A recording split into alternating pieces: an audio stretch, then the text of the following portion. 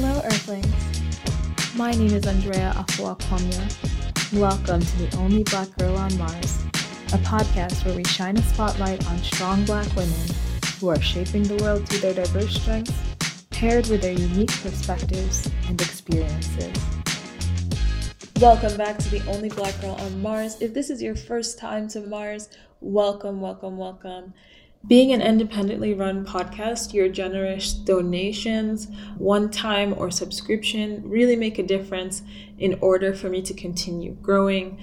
It accounts for the time that I spend prepping interviewees, conducting the interviews, and getting these episodes edited and transcribed.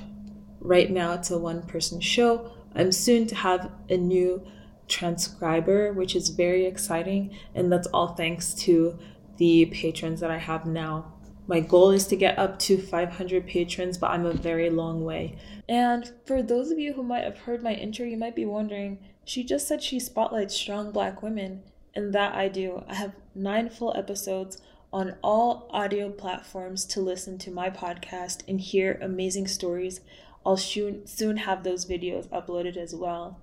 But I do have my podcast open to interview women of color in all capacities. So don't be shy to click the link in my show page to subscribe to Patreon or donate to Coffee, which doesn't take out any fees. We really appreciate it, and I'm just so grateful for all of the patrons that I have right now. I want you to know that I just got your gifts out in the mail, and I wouldn't be able to do any of this without you. In this episode, I'm joined by my friend Diana Chow. She used to work at Twitter for over 6 years as a software engineer, but now is fulfilling her goal to work in the music industry as an LA-based music producer, multi-instrumentalist, and singer-songwriter. She has had a passion for music for a long time and now is working independently to support other artists in the media. So I'm very excited to have her. Please enjoy this interview with Diana Chow. Like needing connection and community. And I think, what was the name of the group again? I always do this. Live Authentically. Live Authentically Now. Yes, we have to give Catherine a shout out for us connecting.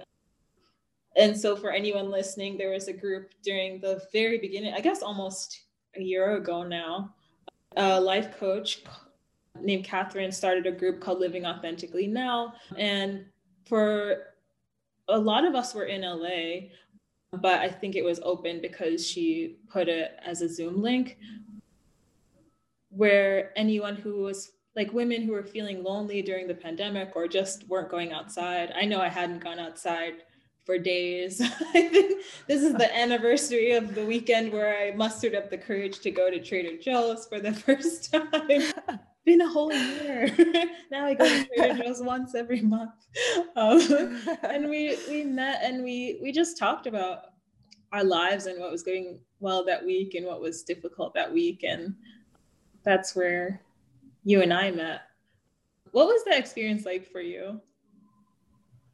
Yeah, I'm so glad and feel so fortunate that I connected with you and the rest of the ladies in that group at that time, because I really felt like, I think for me, it's like, I had just moved to LA from San Francisco, and pretty much like either while I was unpacking my boxes still, or maybe right after I finished doing that, I was just like, okay, I want to like find people in LA to like connect with, because I had a couple friends who lived here, either like recently moved or had been living here for a while, but definitely didn't know too many people, and like that was definitely one of my goals after like moving here. So it was really nice to find that group, and it was nice to have like just a kind of like a regular call with some new people that that I just met that were, I guess, valued similar things that I valued in terms of way of living and like connecting with each other. What's going on in our lives and stuff like that. So yeah, it was a nice way to meet more people. And then like I think that was right after the pandemic hit and like lockdown started happening. So that was especially useful for me because it was I couldn't meet people in person at that time. And it really helped me, I think, just feel a little bit more like connected to people during a time where just like living alone in a new apartment in a new city, like yeah, that's a lot to grapple with, because even like when I first moved to LA, I had work, but LA is different than New York, where like your work friends can become your real friends. In LA, everyone's like, okay, I'm going home now, like and then everyone goes their separate ways, and it takes a little longer to develop friendships. So I think it was refreshing for me because I do have some friends that I developed from work, but it took almost the full year for us to develop that connection. And I felt like all of us having a similar need for connection, that it was faster. I mean, this is a confession, that I felt like a little bit like, oh my God, she's kind of cool. And I felt a little bit like, like, I don't know, like I always was very curious about getting to know you, especially whenever we talked about like our family cultures and everything. So as much as it didn't seem like it, I was like a little nervous. I was like, oh, I want to like get to know Diana. Oh, that means so much to me. That touches me. Thank you. I felt the same way about you. I think like I feel like as soon as you started like saying things in the group, and then like when we were talking to each other in the group and whatnot, like I felt like I wanted to get to know you better too, or definitely felt like a connection in terms of like life experiences and just like, I don't know, feelings that we were just going through in general. So yeah. Friend fangirling, I love it. I mean, so I've told the audience a little bit already about your background, but I just wanted to give you an opportunity to sort of tell your story about sort of how you ended up in LA. So, I mean, I think for a lot of people who, who believe and love in corporate brands and the excitement of them, will be excited to hear that you used to work for Twitter. But it will be interesting to sort of hear about your perspective and how you originally got into software engineering before your new life venture that we'll discuss later.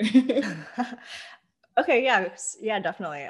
How I got into software engineering. Yeah, I guess like I was fortunate enough to grow up around computers, like in my household, like growing up as a kid. My parents were both like working in the technology field.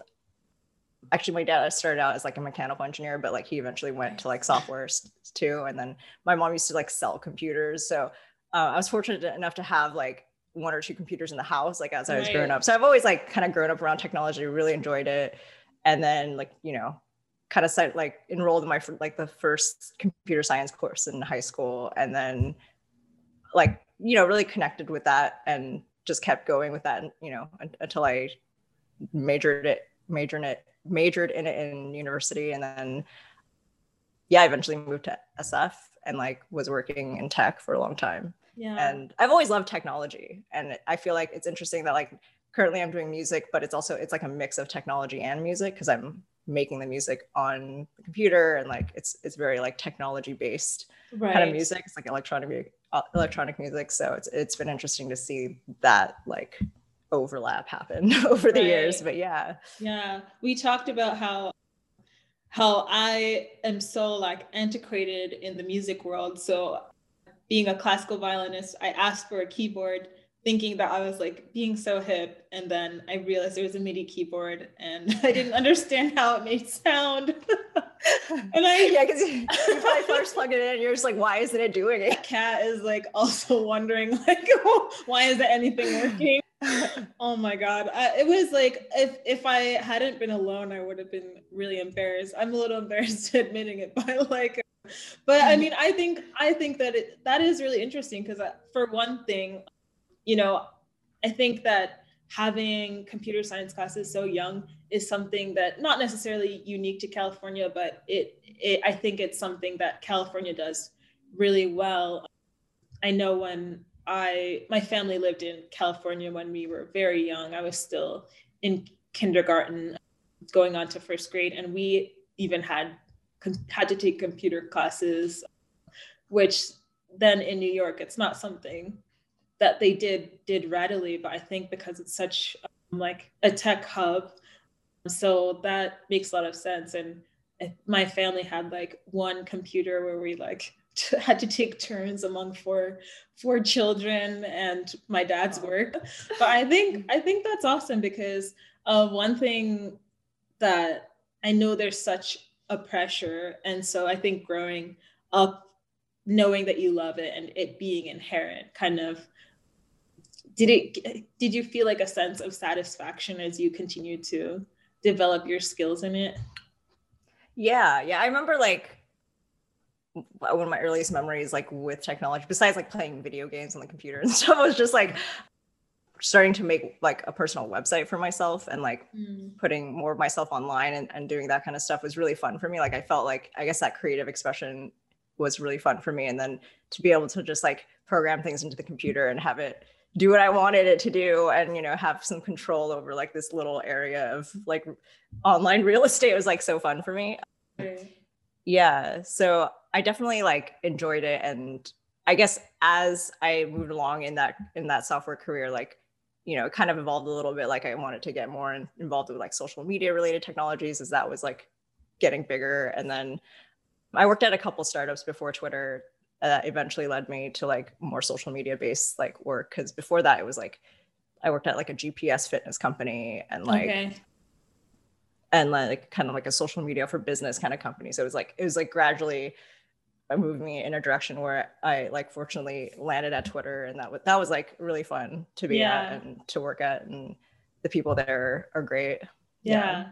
Well, I love this narrative. So I love this narrative of you having a job that you do find fulfilling, but also having the realization that there's something else that you're very passionate about. And you mentioned briefly before that you have made the transition into music and you're now an independent music producer. So I want to ask about that. So knowing that you did enjoy your career and that you had a great work experience at your last few companies, what was the plan? What was sort of the catalyst in you thinking like, it's time, I feel ready to sort of make this move?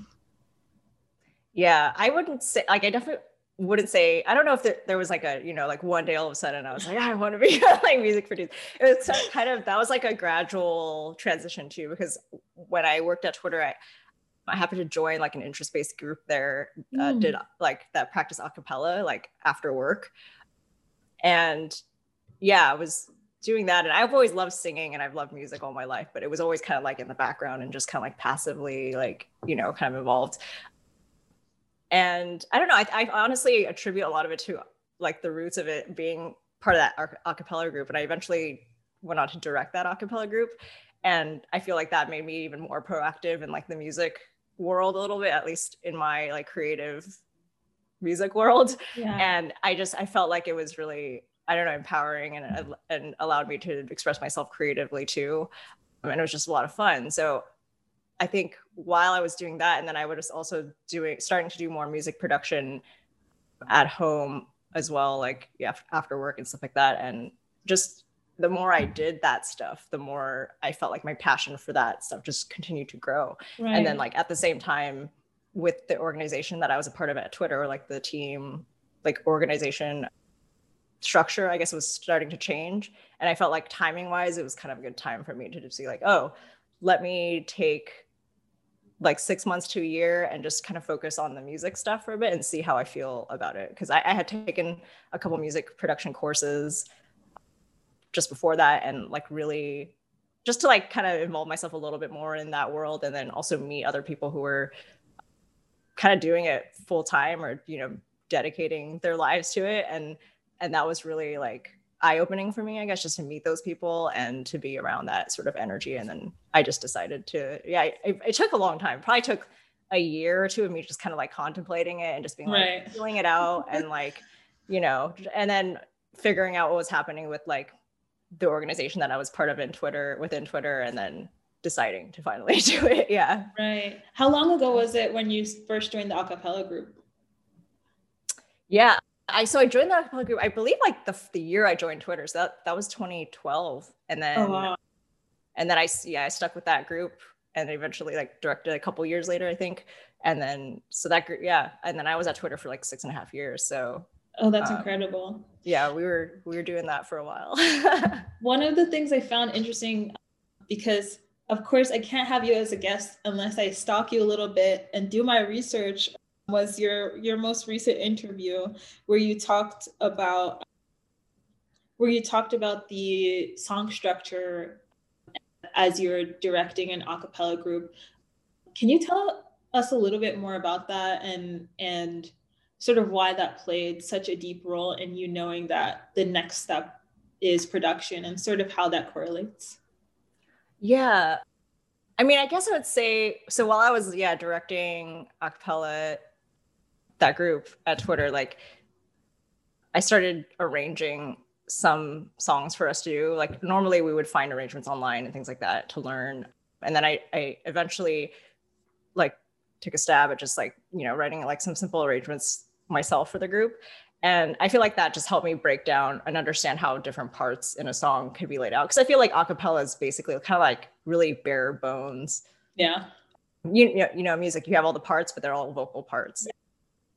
And so I think that's really interesting. And you sometimes have like either the bass is doing rhythm or sometimes like a beatboxer is doing rhythm, but it's just very like pared down.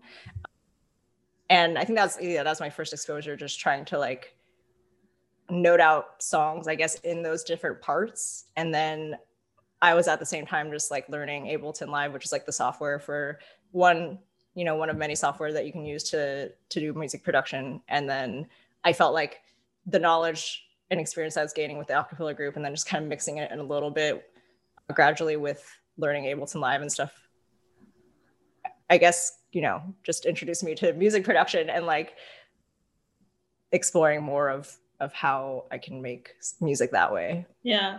I love this. It's making me realize how much of an impatient person I am, because you're like 2012 and I was like, I got Ableton a year ago. How come I don't know how to use it? Like, two things, Andrea. How many times did you open it? How many times did you try it? No, I totally understand that. I totally understand. Because I think I guess I forgot that I dabbled in like GarageBand like years before like the acapella stuff. Like, right. I remember my friend like Larry introduced me to GarageBand like way back in the day, and then like we even like made a small song together. But I think at that point it was like fun, but I still didn't understand like really how to produce music in it. Just kind of like throwing stuff together. But like, right. I don't know. I just sort of like it. I don't know, that passion wasn't like ignited, I guess. Yeah. largely enough back then, but then. I don't know. I guess after doing more music and maybe doing more of the acapella stuff, like. Yeah, things start to cement differently, right? Yeah. I think one thing that I find interesting about those of us that, like, so when I think about LinkedIn and we have this forward facing image and how people sort of expect us to be, because we're selling something that we can do, right? So for example, my LinkedIn image is like strategy this, strategy that. Yours is, software engineering. And so I was just curious sort of how you started navigating the language as you were letting people know that, I do this now, or I'm transitioning into this career. Did you find was it nerve-wracking, or did you find it organic as you went along? It was definitely a little, it was definitely, I don't know if nerve-wracking is like maybe a little bit of nerve-wracking. I was definitely like thinking about it quite a bit, especially in the first year or so of like making the transition and like, just unsure how to approach it honestly back then. And because I felt like I hadn't done enough music production to like really put that in my, in anything that was like bio related, and also like kind of worried like of how that would make me look on the software front. Like if I wanted to like do more tech work later or something, like would that just make me look like I don't know, like completely ditch software, like don't have passion for technology anymore or something like that. But I don't know. I actually like, I kind of sought some advice from different people who had, or I guess different communities who have been more involved in career transitions. And yeah, like I think they sort of gave me a different, like a shifted perspective on it that helped me. And it's something that I still like am trying to figure out, because I feel like as time goes on, I do more music, I gain more confidence in it. But like definitely in the beginning, it was very just like, I'm not sure how to present myself in terms of like these two worlds. Yeah. Well, I personally think you're doing a great job, because I think, you know, you've been getting attention from people like with, you know, you picked up the bass, you know, you're sharing your work. So I definitely, uh, I think it's one of these things where to us, as we are navigating our careers, everything feels so timely, but to the viewer, they're consuming so many other things that maybe like the shift is gradually happening versus like changing who you are in one day and people being like, oh, like what happened, you know? Yeah. So, yeah. but I also love it because, and now I'm just generalizing, but I have a lot of like friends in CS at Spotify. And one of the things that I found so exciting, and we also all became friends through, we were all in a running club.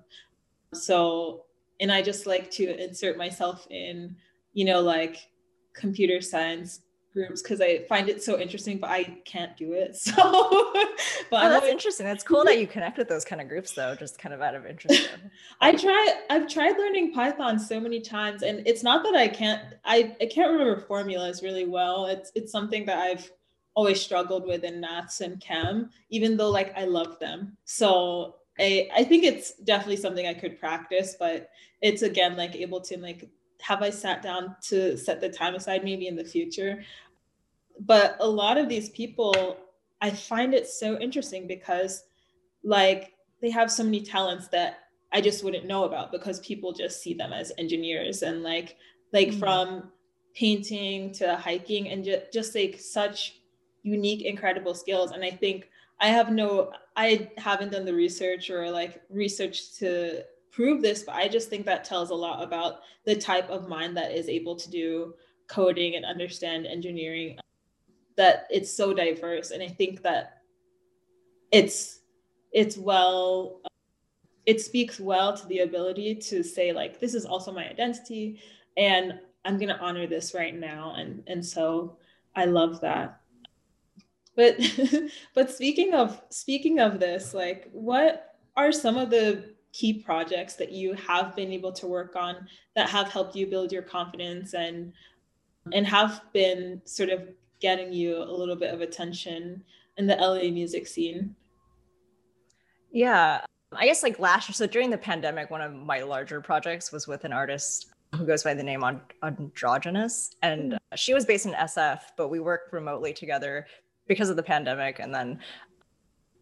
And yeah, I helped her produce her first single, and that was like really, it was a really fun experience, and it was a great like learning opportunity for me to just work with an artist kind of like from the ground up on a song together. Because before that, I had mostly just been either producing my own material or I also like produce music for a podcast. Nice. Like before that, but like that was kind of like, I'm just like, you know, in my room producing music. But like this is my first, I guess, experience working with another artist and like working on their material and then producing it for them. So that was really fun. And then more recently, like this year, I'm working with an LA-based artist named Shayla the Artist, and I'm collaborating with her on her music for like a short film music video that's going to be released in April, so like pretty soon. Oh, that's amazing. Yeah, I'm really excited for that. I like really respect her as an artist and a fan of her music. So how long does that process take, like to hearing from a client or reaching out to, for example, like a short film? Do you come up with all the music? Is it very collaborative, or how does the process work? Yeah, so this is my first experience doing any work related to film. And in this case, she has her songs written already, and like she already has the album released. She wanted it to be like remixed for the film. So yeah, I think like it probably would be different if she like didn't have that material already, and it probably would have taken a lot longer. But yeah, it's been fun. Like I think it's mostly been like so been a lot of like mixing of the existing material that she has, and then there's a couple songs where I do more production on it, so I'm kind of like changing the genre a little bit or sprucing it up a bit more than just mixing. But yeah. That's so exciting. I'm getting really excited. I feel like this is mostly it's her film, but I'm just helping with the music. But yeah, I know. I'm excited too. Excited. You're film by proxy. Why am I such a dork? I don't know. But like, I was talking to someone about this. Like, my family and some friends see me as having a little bit of a flat affect, and I know it doesn't seem like it because I'm like always quite smiley, but like but it takes a lot for things to like get me really excited. But I was telling them, I was like, but I don't know why anytime, so like you can see these guys behind me, like I'm really into reptiles, and so like anytime someone mentions a dinosaur, I get like excited like a small kid, and it's very odd. I'm like, what? I'm like, and so I was like telling my aunt, I was like, the trouble is I don't know what things are gonna excite me, so it's just always like it's I love that. Could be anything. Oh my god, a rock. I feel like that makes like the impact of it like even greater. I don't know, when it just comes as a surprise for I guess both people, like you and like whoever you're with at the time. So. Yeah, she really likes these things. So the funniest thing that happened is when I was a kid, and I used to make these birthday lists, and I like things that I want for my birthday to give to my parents, and I wanted to be fair, so I'd always put some like low ticket items on there, and so there would always be socks on my list. I thought I was being really like strategic, and so my family just thought that I had like a crazy sock obsession. I can't describe to you how many holidays and birthdays that I've received unique socks because they just thought I was really excited about socks. Yeah. Like my whole childhood, like, and I kept trying to explain to them, like, no, Oh, so you did tell them eventually that it was just eventually, but they just were like, we know how much you love socks. So yeah, it's funny how people can take like a small signal like that and just translate it to like she must be so passionate about them. We gotta make sure she has every unique type of sock that she would possibly want. Like this is why my excitement scares me, because I'm not someone that's ever obsessed with anything. I just sometimes get excited, and so I don't want someone to fill my house with toy dinosaurs. One or two is enough.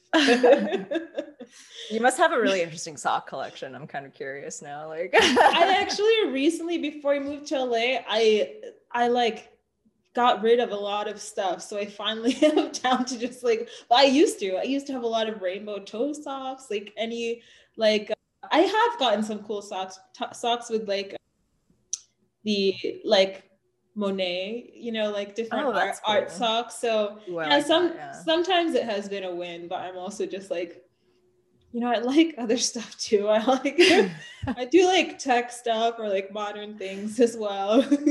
Yeah.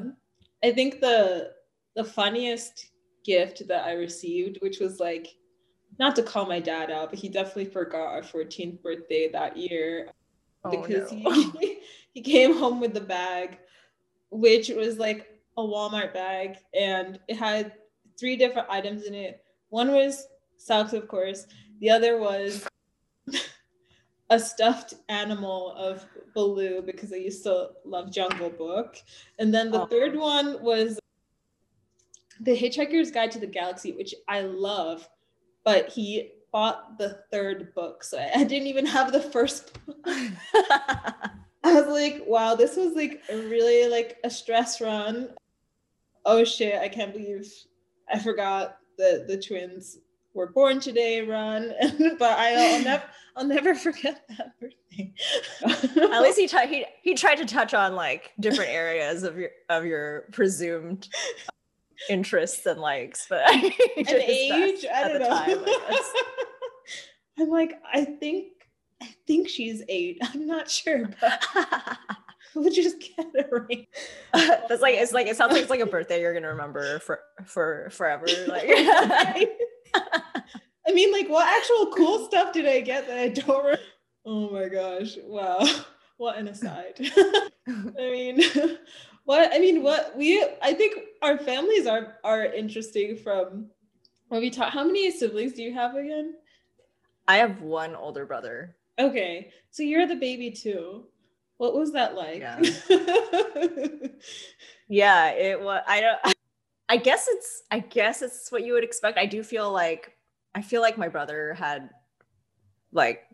had it harder as the first child and being like the first son. I think there's like in Chinese culture, like I don't know how much is actually overlapped with my family, but in Chinese culture, I think like the first son is like, you know, big deal, like massive importance, has to be, like, I don't know, held to like a certain standard. But I don't know if that's like, I don't know how much of that was in my family, but yeah, it's like that in West African culture for sure. Like it's kind of like the prodigal son. My brother, he was always up to something and like always got away with it. But my older sister, she's the oldest, and she was actually thought they were having a boy as their oldest, and she just like she doesn't take no for an answer. So she is kind of like the prodigal child regardless. She's like, I don't care what gender I am. She's like, I'm still an only child. I still run the household. It's kind of funny. But I mean, I think I love that we're dual culture kids, and I think it makes these stories, everything we talked about with your progression of your career and what you want to do, it makes it so much more fulfilling in a selfish way for me to hear, just knowing that like we were navigating two worlds, like the world that we grew up in, like in American culture, and then like in our households. Do you feel like your culture or your family upbringing has any influence on your relationship with music as a whole, or like how you approach it? Yeah, for sure. I think like growing up for me, so I was like, I guess technically like what you call like a latchkey kid, where like I after school, I kind of went home to an empty home and like walked myself home, and like spent a lot of time alone as a kid. And for me, like music was like a way to entertain myself and to I guess express feelings through listening to music that I like resonated with at the time. And I guess technically, like, because I was like learning piano at the time and taught myself guitar, so a little bit of like expressing myself creatively in those means too. However, like I wasn't really writing my own music at that time. I was mostly just like playing material that was given to me, or like looking up tabs and stuff like that. But yeah, I don't know, spending a lot of time like alone as a kid, and I feel like I don't know if it's how much of it is a cultural thing or just like a family thing, but I feel like it was rare for my family to discuss feelings, like how people are feeling. It was it was a lot of like accomplishments based like chat that I can remember, or like so I feel like music was an outlet of like where the feelings are felt more, or like a safe place to like express them, whether you're listening to it or like actually expressing yourself. That makes so much sense. I think I was, I don't know if he'll agree with this, but I was 16 when like my dad gave me like a first full hug and was like, I love you. And it's not that he didn't say it in other ways, but it definitely was a similar sort of experience, and I was quite shocked. And And I think my parents are no longer together, but violin was such an outlet for me. I think it was like drowning out my sound. It was the way that I could feel angry, because I'm not very much like, I don't really know how to express frustration like as like a normal human. But I know that it allowed me to pour that into like the notes and the like the way that things swayed. And now I think it's interesting because as a fellow musician, I don't have that same relationship with music anymore. I don't need it that way. So now I'm trying to figure out how do I treat music as sort of like a now mostly even killed adult, like when like what inspires you. And so I think it's like seeing musicians who are still able to connect with their emotions and also use it to like help. Because honestly, and tell me if I'm wrong, the way I think of it as a producer, you're helping people connect with the emotions that they're trying to express. Like you help them do that by taking pieces of what they give you and what you intuit and developing something new. Yeah. I say that's exactly right. Okay. And I think it's such a unique skill, because it's, we talk about emotional intelligence and EQ from a verbal perspective, but I think that being able to, I am a religious person, and I say this to people a lot. They don't always understand what I mean, but I think everyone, regardless of if you, whatever religion you believe in, or if none, it doesn't matter. I think everyone has a different, unique form of prayer. And for some people, that's through notes, that's through music or whatever sound, rhythm. So I think it's a very important job, personally. You're not the same. Yeah. The same type of producer as DJ Khaled, but that's okay. Yeah. I mean, I guess, yeah, I don't know. I mean, I don't know enough about DJ Khaled but he probably does some of that too, like with the artists that he works with. Like he collaborates with people. Yeah. I always find it funny because when I explain to people, like I explained to my aunt who DJ Khaled was the other day, and I was like, yeah, anytime you hear someone say "we the best," that's DJ Khaled. Not to rag on him, just teasing DJ. But I mean, so this kind of ties in a way to something that you and I talked about when we connected the other week about mental wellness and sort of what that means for us. And in earlier at the top of our conversation, you mentioned moving to LA was a stressful, lonely time. So, I mean, only insofar as you're comfortable, can you tell us a little bit about what challenges that you did have to go through during this transition? As as much as taking a year off is a little bit of a break, it's also a processing period. So, yeah. Yeah, definitely. Yeah. It's interesting because like that year, I guess 2019 was that year break where I focused on music, that first year that I focused on music. And like, I feel like a lot of that year was like such a high for me because it was like, I was really digging into music production and like starting to meet other people who were doing music. And this was back in San Francisco, and felt like I was connecting with people in like more meaningful ways, I guess. But then, however, I guess towards the end of the year, like things started happening where it was just like, I guess I was like navigating that career transition still. And then like the long-term relationship I was in ended like towards the end of that year. And then there were just things in my family that were like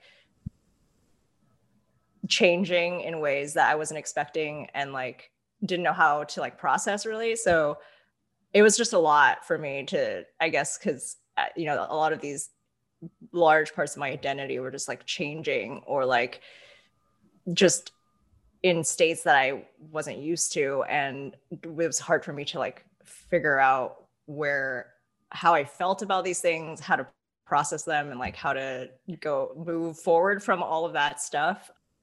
And that's when I like sought like individual therapy. And like I was living with my partner at the time, so I was like also trying to navigate like where to live. Like, should I stay in San Francisco? Like, move to a different city? If so, like which one? Like, and yeah, so that seeing that therapist helped a lot just to process all of that stuff that was going on towards the end of that year. And it was my first time seeking out individual therapy. Like I'd done like couples therapy in the past and pretty recently to that period as well. So I was like relatively new to therapy, I think in general, but like that was my first time doing individual therapy. And yeah, I just like definitely I came out of it being like, why didn't I go to therapy like sooner? I feel like I could have really used this a lot sooner in my life. So I definitely highly recommend it to like anybody, just anybody, everybody. Yeah. Was there anything in the past that kept you from going to therapy, or did you just not feel that there was a need for it prior to those challenges? It was probably like at least low level, like the stigma of it. It's just like feeling like, oh, I probably don't need it, or like I don't think I need it. Like there's nothing like drastically happening that I need therapy. And also like I believe like the stigma was a part of it. It's just like, oh, like yeah, like I don't need therapy just because right. like I don't know. So I think the shift in how therapy has been portrayed like over the past handful of years has definitely helped shifted like my mindset about it. Mm-hmm. Yeah, for sure. I think that it is such a scary thing, and I know some people don't always get lucky to have like positive first experiences. So,